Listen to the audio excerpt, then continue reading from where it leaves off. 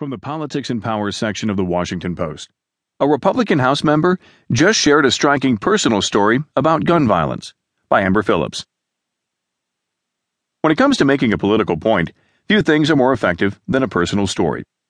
And Representative Bradley Byrne, Republican Alabama, has a whopper of one.